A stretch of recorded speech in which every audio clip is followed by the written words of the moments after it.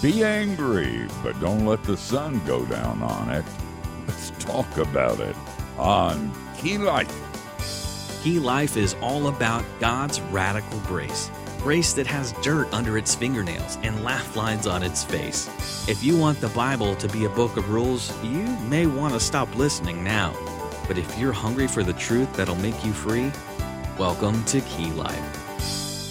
Thank you, Matthew. And I hope you guys had a great weekend, and I hope your pastor's sermon was as good as my pastor's sermon.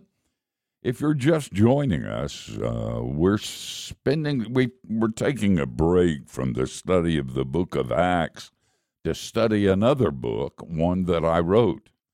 But you need to know that this book that I wrote is a book anchored in biblical doctrine, revealed propositional truth. So we're still studying the Bible, just doing it in a little different way. The name of the book, by the way, is called Laughter and Lament, The Radical Freedom of Joy and Sorrow. And we're looking at some surprising things, like the surprising laughter and lament of God.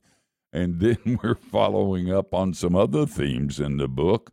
Life is hard, and then you die. Now, that's positive. Life is hard, then you get angry.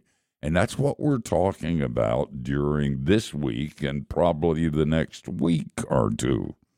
Life is hard, and you got to face that. This is not for sissies. And God recognized that, gave us the words to deal with it in Scripture, and even permits anger. But before we get into that, let's pray. Father, sometimes we come into your presence phony. We pretend things that aren't true. We say things we don't believe. And we tell you about our lives when it's not true. Forgive us, because you have told us that when we stand here, you know our thoughts. You know our actions, you know our needs before we express them. And so, Father, keep us honest, if nowhere else, at least here in your presence. Father, as we come into your presence, we come, some of us with great pain, and some of us with great joy. And we rest in the anchor that you're in charge and sovereign over all of it, and you are good all the time. We praise you for that. And if you had not been good all the time, you're still big. You're still God. You're still the sovereign creator and sustainer of all that is, and you are worthy of our worship, and we give our worship to you. And then, Father, as always, we pray for the one who teaches on this broadcast. Forgive him his sins, because they are many. We would see Jesus and him only, and we pray in Jesus' name. Amen. Well, as I said, we're looking at this book that I wrote, and I'm going over some of the major themes in that book and adding some things that are not even in the book.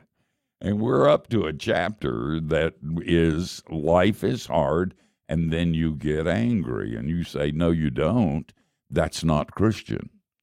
Recently, we interviewed my good friend, Brent Henson, on his book on anger, and he said that anger is never appropriate for a Christian. And he's right, but anger is always present in the life of a Christian, and God gives us permission to express that anger.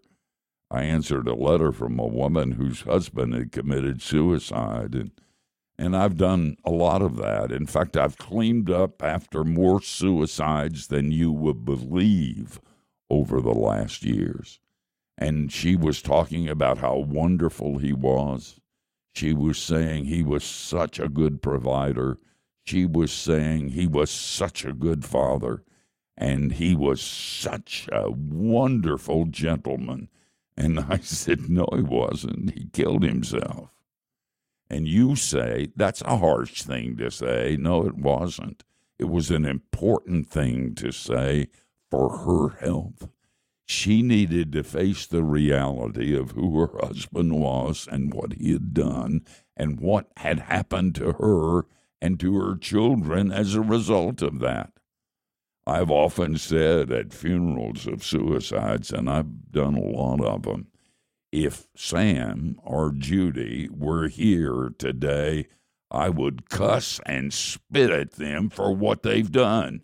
And people are always shocked when I say that. They shouldn't be, because anger is a normal part of the lament. And if there is no anger, there honestly is no lament.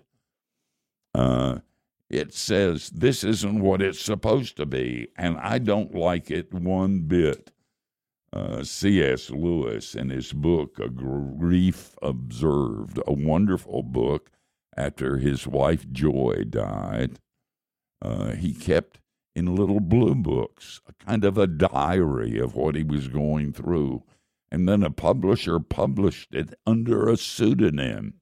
And his son told me, and I love this story, his son told me that his friends knew what a hard time he was going through. And when that book came out, many of his friends gave it to Lewis as a gift, not realizing that he was the one who wrote it. It's an honest book, and it's a profound book in many ways. It's titled A Grief Observed, and somebody thanked Lewis for having the courage to yell, to doubt, to kick at God in angry violence. This is a part of a healthy grief which is not often discouraged. The famous Swiss-American psychiatrist Elizabeth Kubler-Ross, among others, pointed out the importance of anger in moving forward through grief. It's called grief work, and the steps are denial, anger, bargaining, depression, hope, and acceptance. And we'll see later how those patterns are a part of lament and the freedom that comes from it. But for now, let's consider the significance of anger and how important it is for the laughter and freedom that Christians should experience. Have you ever thought that anger should be expressed over things that should make us angry? I'm not one to criticize a fellow pastor, but I do wish Joel Osteen would stop smiling all the time. He often talks about the personal problems we all face, and he says some good things.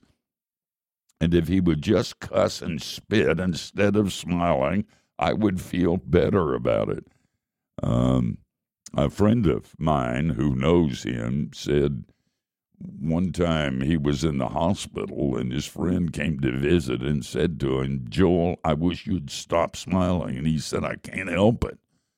It's the nature of my face. It looks like a smile all the time. So when I say even horrible things, and even when I'm angry, I seem like I'm smiling." Well, I'll give him a pass on that, but I do wish he wouldn't smile all the time. I'd feel better about him. Spurgeon told his students one time that when they preached on heaven, their faces should be radiant, but when they preached on hell, their normal expression would be sufficient. Somewhere we have gotten the idea that smiling is a Christian virtue, and I suppose sometimes it is. But when your mother dies and you've got a smile on your face, you're either crazy or you know that your inheritance will be incredibly large. Or maybe you didn't like your mother that much anyway. In the face of what I described in the last few teachings from this book, hatred, abuse, death, sin, racism, division, pain, etc., the appropriate response, sometimes normal for normal people, is anger. Now, you may have to repent later, but it's a normal response. And not just self-righteous anger, but anger that defines the reality of the dark and knows that something is wrong, that something is bent. The truth is that anger is a normal part of the Christian life. Paul said and it's an amazing statement in Ephesians. He says, "Be angry, but don't let the sun go down on your anger." In other words, the Apostle Paul is recognizing a reality of the lament of Christians. And the lament of Christians includes anger. That is one of the steps you have to take on your way to freedom and joy. And so, with Paul, be angry, but don't let the sun go down on it. You think about that. Amen. Thank you, Steve. That was Steve Brown continuing our exploration of the biblical truth that serves as the foundation of his latest book, Laughter and Lament. And today we learned that anger has a place in the process of us learning how to truly lament. Not a place where we want to live, but a place we must sometimes visit. More on this tomorrow. Do hope you'll join us for that. Well, to state the obvious, we're very excited about Steve's book. In fact, to celebrate it, we did a special episode of Steve Brown, Etc. several months ago. It was kind of a big deal. The first episode we've ever recorded live in front of a studio audience. So much fun. But listen, don't take my word for it. Check it out yourself. We put the whole episode on CD, and if it's okay with you, we'll send it to you for free. Claim your copy right now by calling us at 1-800-KEY-LIFE. That's 1-800-539-5433. You can also email Steve at keylife.org to ask for that CD. And if you'd like to mail your request, just go to keylife.org/contact to find our mailing addresses. Just ask for your free copy of the Laughter and Lament episode of Steve Brown, Etc. And finally, a question for you. Have you ever considered partnering in the work of Key Life through your giving? Giving is pretty easy. You can charge a gift on your credit card, or you can include a gift in your envelope, or you can now give safely and securely through text. Just pick up your phone and text Key Life to 28950. That's Key Life, one word, two words, doesn't matter. Just text that to 28950 and then follow the instructions. Key Life is a member of ECFA in the States and 4C in Canada, and as always, we are a listener-supported production of Key Life Network.